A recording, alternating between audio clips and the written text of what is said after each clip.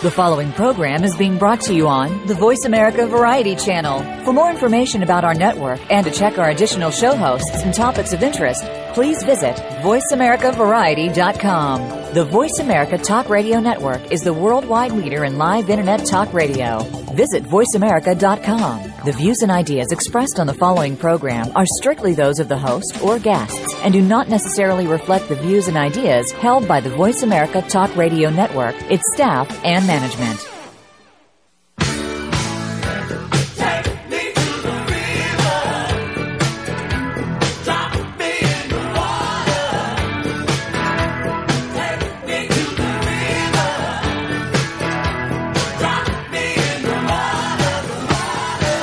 Welcome to Moyer's Environmental Dialogues, Ocean River Shields of Achilles, with your host, Dr. Rob Moyer. Find out what others are doing and what you can do to create a greener and blue planet Earth. Now, here's Dr. Rob Moyer. Welcome.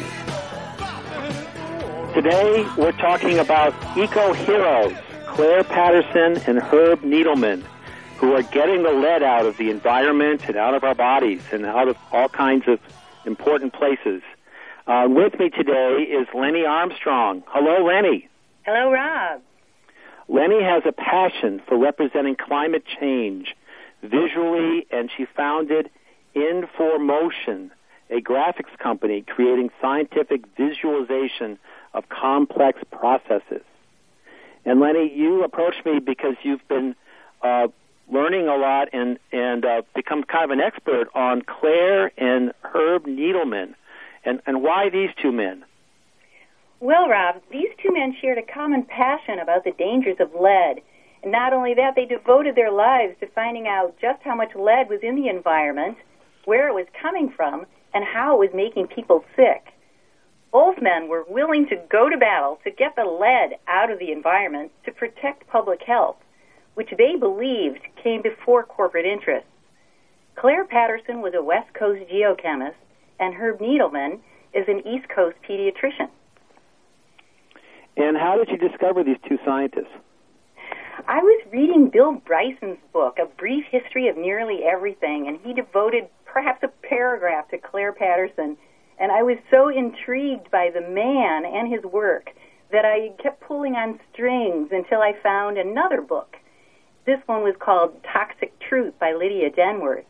And in her book, I learned about Herb Needleman, whose life's work was to look at the effects of lead on human health.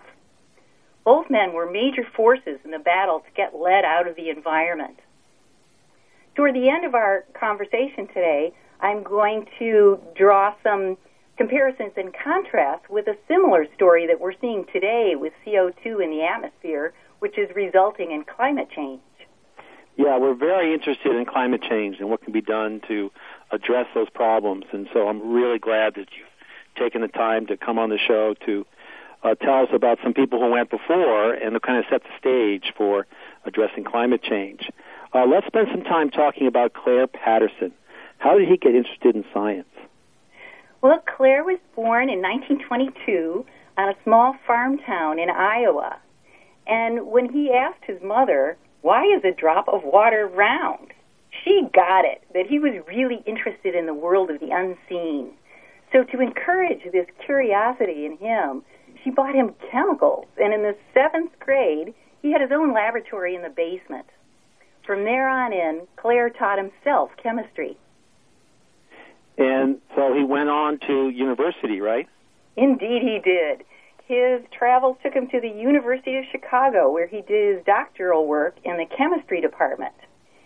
There he found a geochemistry professor that really inspired him, and this professor became his research advisor. Now, this particular advisor was known for encouraging students to explore uncharted territory. He challenged Claire to measure the geologic age of a common mineral called zircon. Now, zircon contains uranium, and uranium is radioactive or unstable. This means it decays to lead at a slow but measurable rate, and this rate can determine the age. By measuring, you have to measure how much has decayed. Now, it turns out that this was a very tough technical challenge The amounts of lead in the crystals were 1,000 times smaller than anyone had measured before. It is remarkable how scientists were able to reduce rocks to zircon crystals to learn more about them like this. Yeah. But that wasn't his only challenge, was it?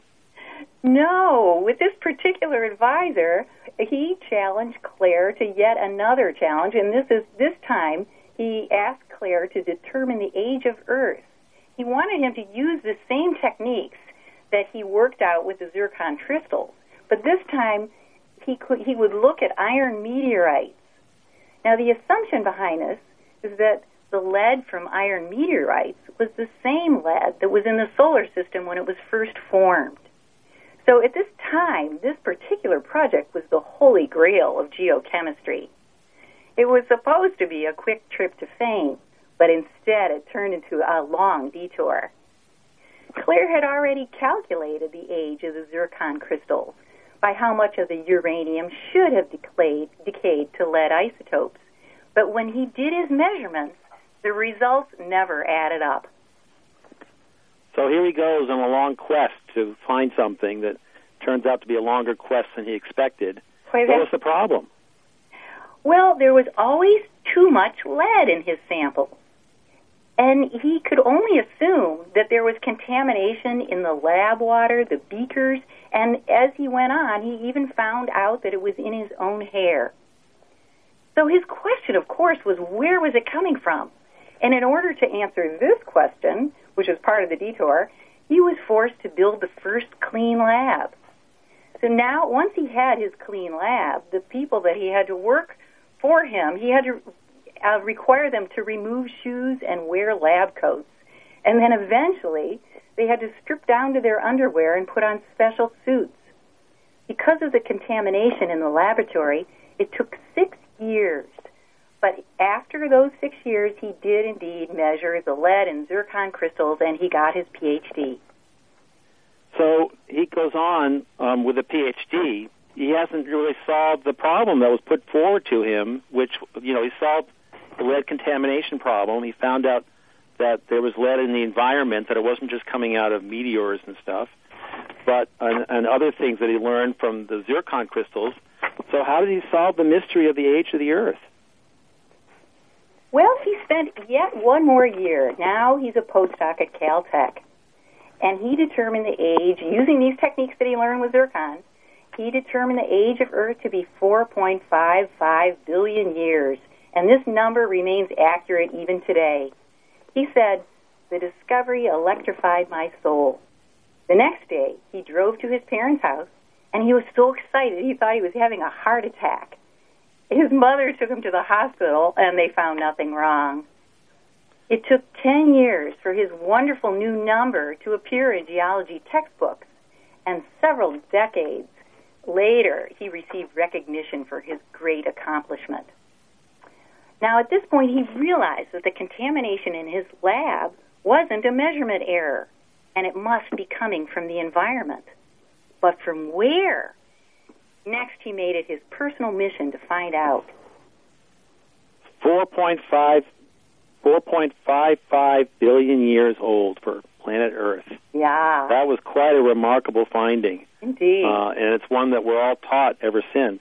Right. And yet he goes from the ancient oldness of the world to the mundane of what's this lead stuff that's everywhere. What's bad about having lead contamination? Well, I'm going to tell us about lead. What is lead? Yeah, I'll tell you a little bit about it. It's a soft metal with lubricating properties, and it's found underground, oftentimes along with other metals such as copper and silver. It's mined all over the globe, and since the 1850s, it was known to be a neurotoxin. At this point, lead was added to paint to make it go on more smoothly. And then in 1924, General Motors started to put lead in gasoline. They did this to prevent car engines from knocking.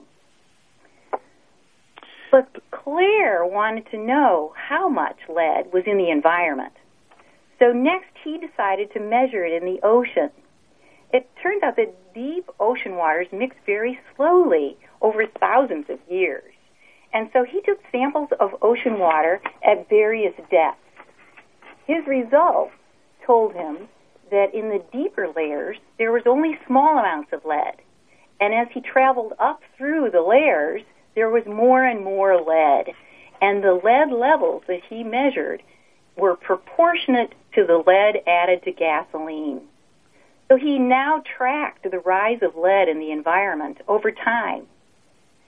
And now 1 decade after he established his ultra-clean lab in order to do this, he published a paper linking lead contamination in oceans to leaded gasoline. So now it was clear that the leaded gasoline used in cars was polluting the oceans all over the planet. The American Petroleum Institute had been funding his work. And as soon as his publication came out, they immediately canceled his research funding. And from this point on, the battle lines were drawn. So what next? Now that he knew that there was far more lead in the oceans than in the ancient past, he wanted to know if the same was true inside the human body. So he went and looked at results of bones in ancient Peruvians. And he found that the average American in 1965 had 100 times more lead than his ancient ancestors.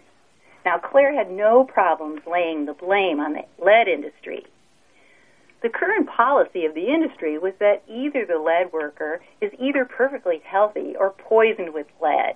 This didn't make sense to Claire, who suspected that even low levels of lead were dangerous. He firmly believed that public health came before economic interests.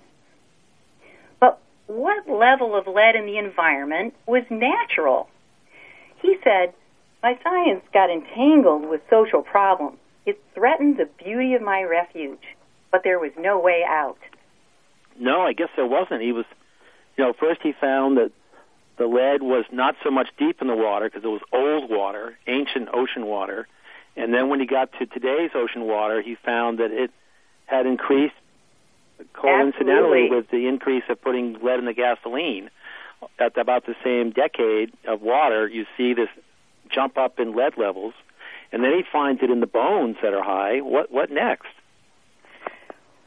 Well, he didn't stop there. And then next, his research took him to Greenland and Antarctica, where he measured lead in ice and snow. And now he wanted to know another question. How much lead was in the atmosphere before the Industrial Revolution? His results told him that in the Northern Hemisphere during the Revolution, there was a rise in lead of a total of 750%, and the largest rise corresponded with the addition of lead in gas. And then, as if that weren't enough, he looked at lead throughout the food chain. He traveled to a very difficult-to-reach canyon in Yosemite and found that as he looked for lead throughout the life cycle, he found that the whole area, as remote as it was heavily polluted with industrial lead. When Claire came to Caltech, they gave him the title geochemist. And then shortly afterwards, they offered him tenure. But he refused the title, salary, and the benefits that went with it because he didn't believe in department hierarchy. Tenure was antithetical to good science, he said. But 36 years after arriving at Caltech and just 3 years before he retired, Claire had mellowed, and when they gave him a second offer, he accepted it, and along with an apology for refusing the first time. So he became a geochemist at the very end. No doubt he came up against some opposition along the way. Who and what was that? Well, about the time that Claire was born, Ethel Gasoline Company hired Dr. Kehoe to be their company doctor. Kehoe was hired soon after the deaths of 15 factory workers. The symptoms of these men started with hallucinations. Standard Oil said these men probably went insane because they worked too hard. Kehoe's job was to care for the workers and to more fully investigate the dangers of tetraethyl lead. For 40 years, he was the main spokesman for the lead industry on health issues. And how did the battle enter the legal system? In 1966, Senator Edward Muskie called a hearing. And in this hearing, Kehoe testified that he still found no harmful effects to the general public from the burning of leaded gasoline. Muskie questioned Clare as to why the fossil fuel industries had not made the distinction between natural and typical lead levels, saying, "It seems such a logical approach to a lawyer." Patterson replied, "Not if your purpose is to sell lead." Clare never backed down. He passed away in 1995 at the age of 73, but his work, along with the work of my second eco-hero, continues on even today. Well, Clare Patterson was quite the person, quite the geochemist who kept, going beyond what they were supposed to do to, do novel and new research in those ways that you said, in looking at the way he worked the zircon crystals to the way he found measured lead levels deep in the ocean to get the different ages of the amounts of lead in the environment at different ages, and then with bones, and then going all the way through the legal system with the lead and the gasoline and so forth. So it's just remarkable. We're going to take a short break, and when I come back, we'll learn more from Lenny Armstrong about Herb Needleman.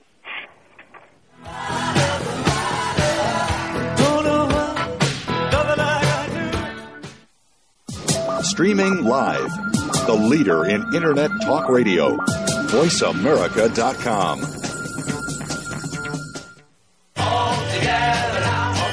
Connecting local stewardship with global support, the Ocean River Institute is a nonprofit organization dedicated to helping people and groups make a difference where they live and work.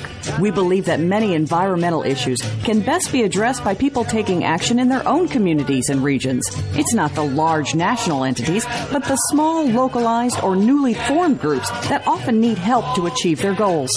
That's where the Ocean River Institute comes in.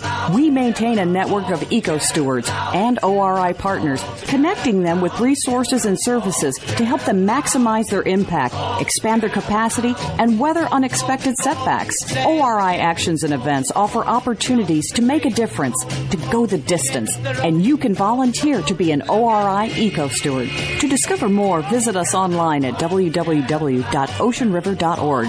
That's www.oceanriver.org. The Ocean River Institute is a 501c3 nonprofit organization dedicated to helping people and groups make a difference where they live and work through environmental stewardship and science.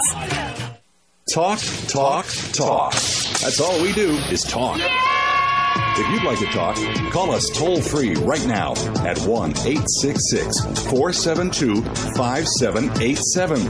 1-866-472-5787. That's it. That's it. VoiceAmerica.com.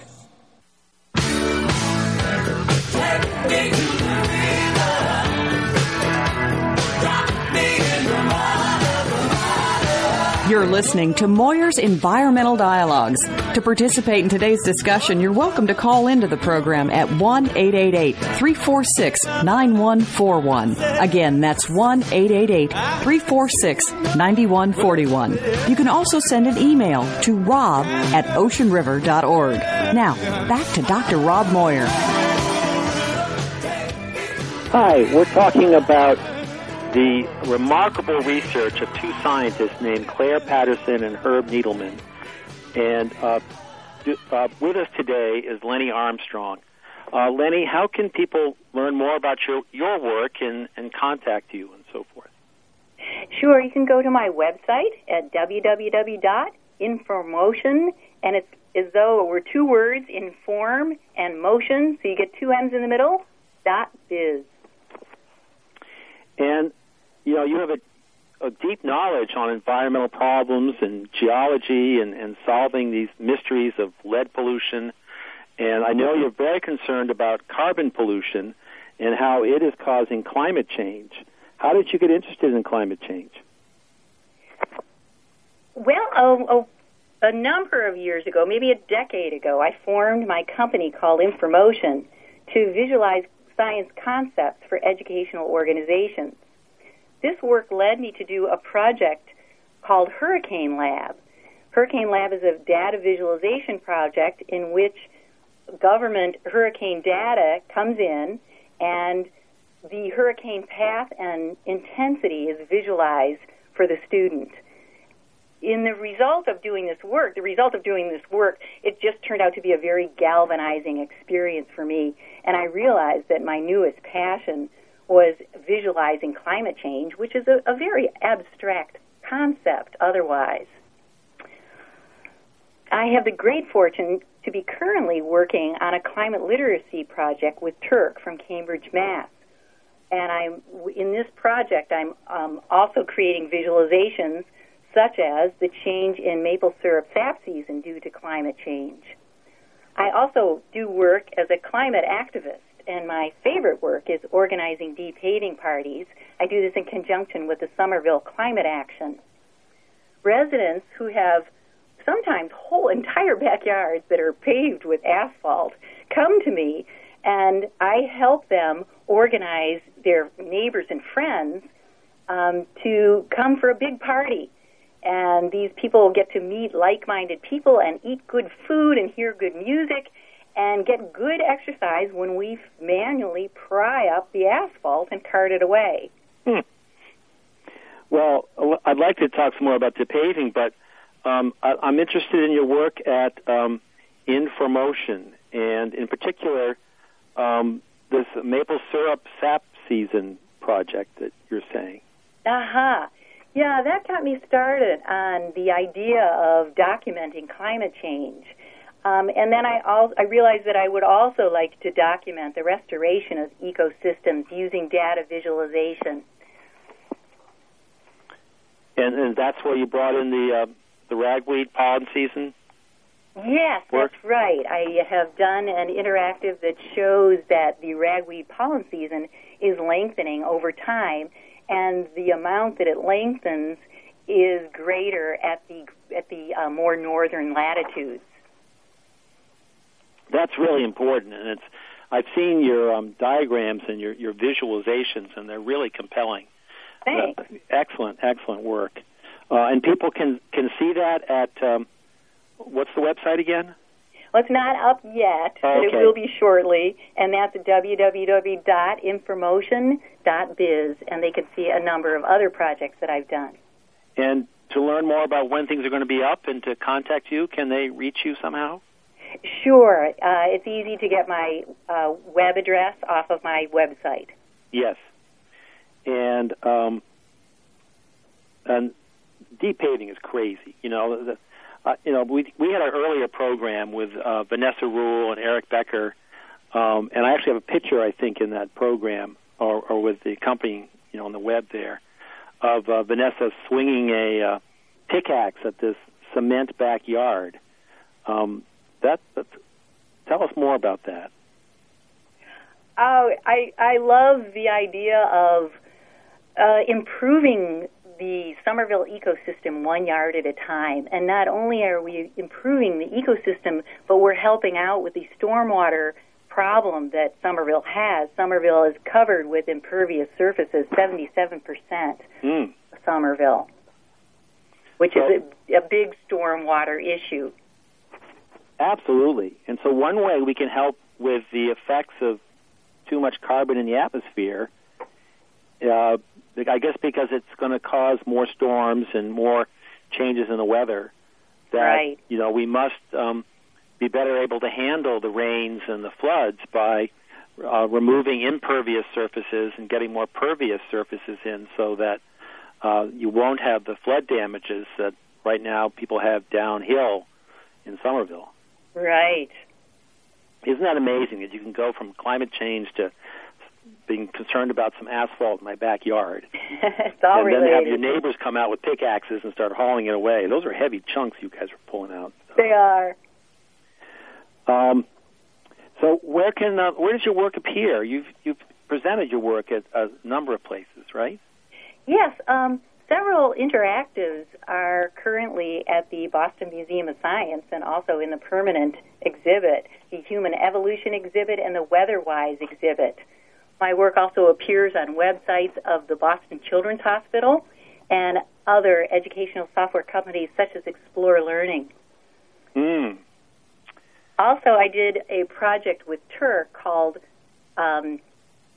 Windows on Earth, in which I animated Earth processes, such as the formation of Cape Cod by a glacier, how the Hawaiian Islands came to be, and the movement of warm and cold fronts. Many of these animations appear in this exhibit called Windows on Earth, which can be seen in several museums across the U.S. Well, I was hoping you would merge it with your maple syrup work, and we could have, pancake plate tectonics and stuff. Great idea. I'm going to do that. And you were saying, so you guys told us about Cape Cod and the windows of the Earth. And are there ways that people can help you? Yes, I'm currently focusing on eco-informatics, and I'm looking for both clients and collaborators. If you any of you out there happen to know any programmers passionate about the environment and looking to get involved, please send them my way. And they can contact you by, when you're up and running, going to infomotion.biz, right? That's right. Yeah. That site is up and running. It's just the ragweed pollen piece that's not currently on the site. That's not on the site yet, but people can contact you at information.biz. Yes. And we'll put that on the website page here too. Great. So you told us about Claire Patterson. Now let's learn a little more about Herb Needleman. Can you tell us about him?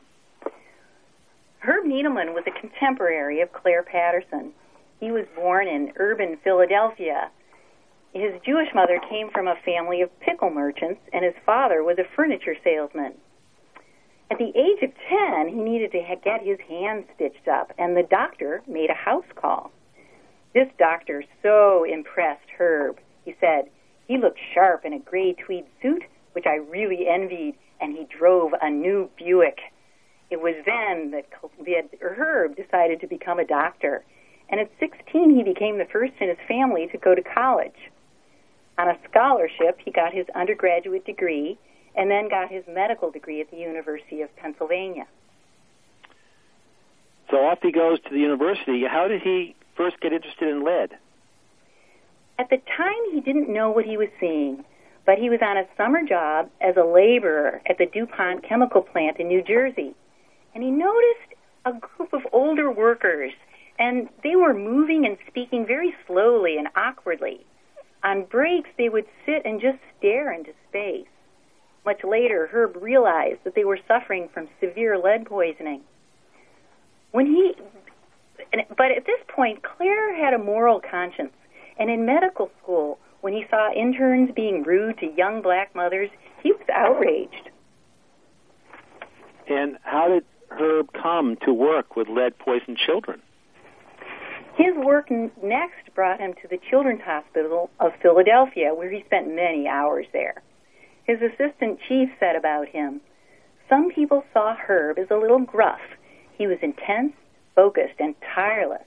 He was concerned about environmental hazards to kids." And it was there at the hospital that Herb saw his first case of lead poisoning. It was a 3-year-old girl. Her eyelids drooped, her mouth was slack, she was silent, and she didn't respond to pinching. Herb immediately suspected lead poisoning, which was a known toxicant in paint.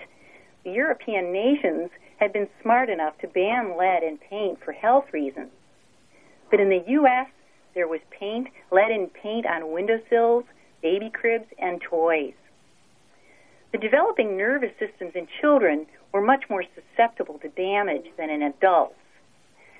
And it was this experience that made Herb suspect that American pediatricians could be routinely missing cases of lead poisoning. He instituted a special screening program. This program required that each patient over the age of 1 be automatically tested for lead. When they started to do this, the hospital recorded 5 times as many poisonings. So they really looked closely at children and not just waiting for adults to be tested. And Right. They started testing children between the ages of 1 and 2, I guess, extensively. And what did this finding motivate him to do? Well, Herb, being Herb, kept thinking about the low-income people living in homes with peeling lead paint. He wanted to help them. So he accepted a psychiatric residency at the Child Guidance Clinic. There, every day, he was in contact with children with limited mental capacity, behavioral disorders, and learning disabilities. And he wondered, could any of this have anything to do with lead poisoning? Then, lead was measured in the blood, and this only reflected the lead level at that moment in time. But what about a child's lifelong exposure? Herb, in a flash of insight, realized that lead would be taken up with calcium and stored in teeth. In this way, if he could look at teeth, he could see the cumulative amounts of lead and get a more accurate picture of a child's exposure of lead. And, of course, children lose baby teeth. So he started the Philadelphia Tooth Fairy Project. He asked dentists to give children silver dollars in exchange for their baby teeth. He then compared teeth from urban children with teeth from suburban children. The results were clear. The lead in the teeth of urban children were significantly higher than in the suburban children. Brilliant to look at the different layers in teeth because they're laid down chronologically and be able to see exposures at different times. Yeah. And then he goes on to wonder about intelligence, right? Yes. He came then to Boston, to Harvard University, and correlated the lead in the tooth with IQ tests of both the mother and the child. He picked Chelsea and Somerville, which are both working-class neighborhoods in the Boston area, to collect his teeth. And in 1979, he collected teeth for over 2,000 data sets. The results clearly showed that children with high lead levels did significantly less well on the IQ test. And he kept going. Next, he showed that kids with high lead were 4 times more likely to become juvenile delinquents. Now, so he's Mr. Lead in children, and there's Claire Patterson, who's Mr. Lead in the environment. Did the two ever meet? Yes, in the late 1970s, they met at a conference. Herb said of Claire, "I thought he was so extreme. I believe lead was bad for you, but not that bad." A couple of years later, Claire invited Herb to a tour of his clean lab. And from then on in, the two men from opposite coasts worked together on the dangers of lead. Now, since the 1900s, you have to remember, lead was big business in America, and U.S. was the world's largest producer of lead.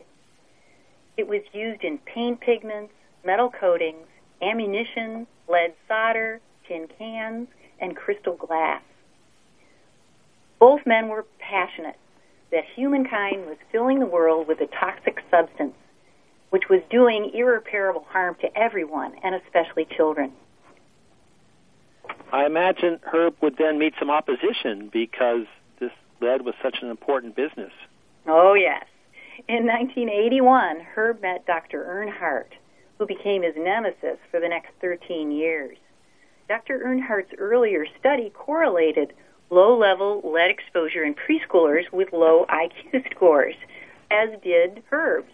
But she later declared that the drop in IQ disappeared in the same children once they were in the first grade and beyond. Herb insisted that her data did indicate effects, but that she was influenced by her industry funding. Dr. Earnhardt retaliated by attacking Herb's scientific credibility, charging that he deliberately skewed his results. And in 1994, he was tried for scientific misconduct. It took many years, another hearing, and a lawsuit for him to be cleared of all significant charges.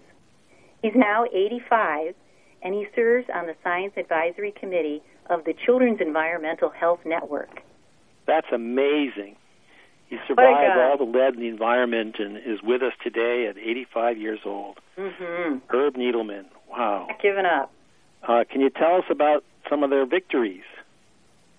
You can imagine that for the lead industry, any delay in regulation was a triumph. Yeah. But lucky for us, due to the perseverance of Claire and Herb and many others like them, 103 years after the French published a paper on the neurotoxic effects of lead, interior lead paint was banned in the U.S. by the EPA. It's interesting to me that the EPA was at that point only 8 years old. Nearly a decade later, the EPA removed lead from gasoline. Now, it's 6 full decades later from when it was first added to gasoline in the first place. But the big surprise was that after lead was taken out of gas, the average American lead level fell down to 2.5% of the 1950s level. And this dramatic reduction occurred over 7 years. Lenny, that's like a 95% reduction. Isn't that something? That is amazing. What we can do when we... Nearly 100% of the lead in Americans was just from the gasoline. Yeah. And the other was saying, oh, your engine will die if we don't put lead in it. And really? Yeah. Oh, you know how they dug their heels in to stop that from happening. Yeah. And in Europe, they took the lead out in about 6 months. And in America, it only took a decade. And a lot of hard work by Needleman and Patterson. Yeah. Now, the National Resource Defense Council gets some credit. They were frustrated with the sluggishness of the newly formed EPA, and they filed 2 successive suits against the EPA, saying that the Clean Air Act empowered the public to sue if the EPA didn't do their job. And the NRDC won both suits. The EPA now says today there is no demonstrated safe concentration of lead in the blood. Wow, that is an accomplishment. Yeah. Congratulations. I guess that's the government. Congratulations to the government for finally, seeing that the right thing is done. My guest is Lenny Armstrong, and we're going to be right back after this break.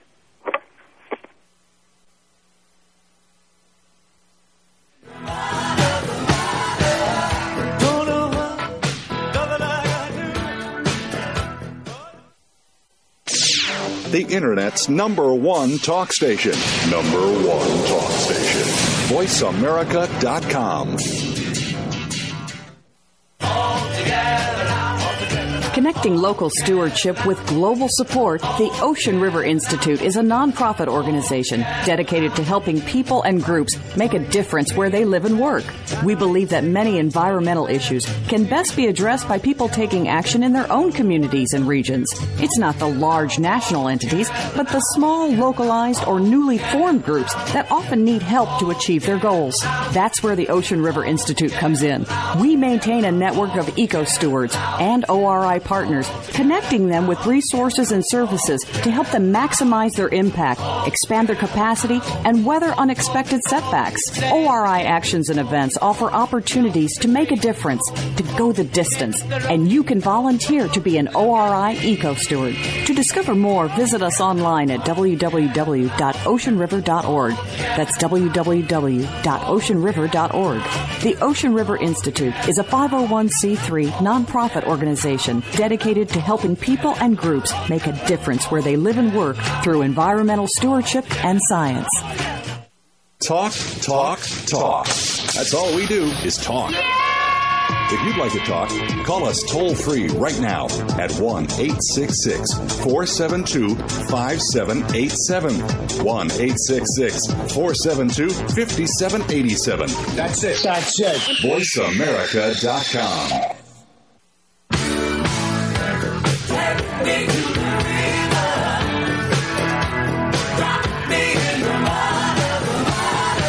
You're listening to Moyer's Environmental Dialogues. To participate in today's discussion, you're welcome to call into the program at 1-888-346-9141. Again, that's 1-888-346-9141. You can also send an email to rob@oceanriver.org. Now, back to Dr. Rob Moyer. Wendy, I've enjoyed listening to you tell us about Claire Patterson and Herb Needleman and their whole, life's accomplishments. What can we take from those accomplishments and apply them in today's challenges? What we know from them, from Claire Patterson and Herb Needleman, is that the actions of a single person can make a difference. Patterson and Needleman stood up to the lead industries. They won by working long and hard to develop the knowledge and then to communicate effectively just how terrible lead poisoning is.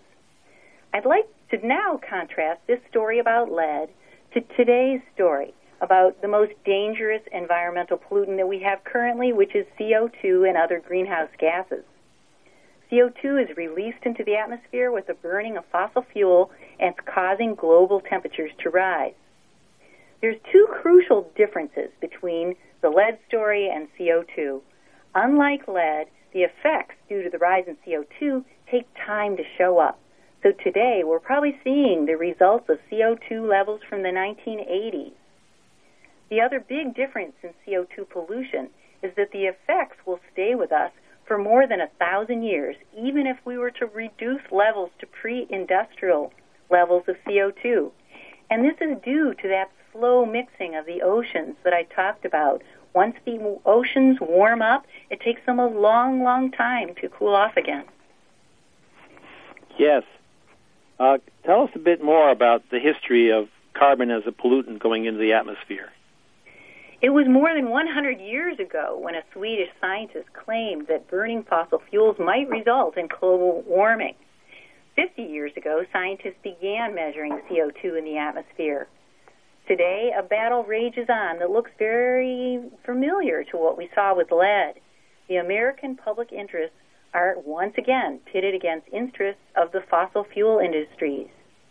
And the fossil fuel lobby still protects the industry at the expense of the rest of us. Well, why haven't we seen more progress? Sadly, our own government dollars subsidize the global fossil fuel companies at about $500 billion each year, plus the political contributions. The same critical questions remain. Who funds science, and who evaluates it? Should regulatory action proceed once we have a reasonable anticipation of harm, or should we wait until conclusive proof has been established? Just as Herb and Claire were passionate about lead, today our climate heroes are passionate in their conviction that humankind is once again filling the world with a toxic substance that is doing irreparable harm to everyone. Today that substance is CO2, and the challenges are now on a much greater scale. Big business all around the globe is determined to sell fossil fuel and reap benefits from its sale at the expense of humanity. It was easier to take lead out of paint and gas. But today in our lives, we've built our entire way of life around fossil fuels. We use these fuels every day to get around and keep us at a comfortable indoor temperature. It's a much bigger challenge to replace oil and gas with renewable energy sources like wind and solar. Yes, replacement is a huge challenge, and often we're calling for a lessening of the harmful elements of using oil and gas and an increasing of the wind and solar, so that it isn't just switching from one to the other, which might require some giving up stuff. And it's really encouraging that we have so much conclusive proof of the damages caused by too much carbon in the atmosphere, so that hopefully, does dealing with today's problems appear to be just as slow as it was with the lead? Well, the same problems exist in the complex relationship that we saw between science, industry, the government, and the legal system. Only now the global fossil fuel industry is even more powerful. How can we speed up solving this problem then? We need to use every strategy we can find. We need to work from the top down and, at the same time, from the bottom up. I wonder what would happen if each of us puts pressure on our elected officials while at the same time each of us confronts our oil addiction. What if we created new sustainable ways of enjoying life on this beautiful planet? We need to act in time to prevent the destruction of the delicate balance of our global circle of life. Just as with lead, the science is key. However, this time, if we fail, we all fail, and there will be no winners if we collectively poison our home planet for ourselves and for our children and their children. I think of Claire's words, and I hope he's right when he said, if you work long and hard, if you keep adhering to the development of scientific knowledge concerning this matter, you will win.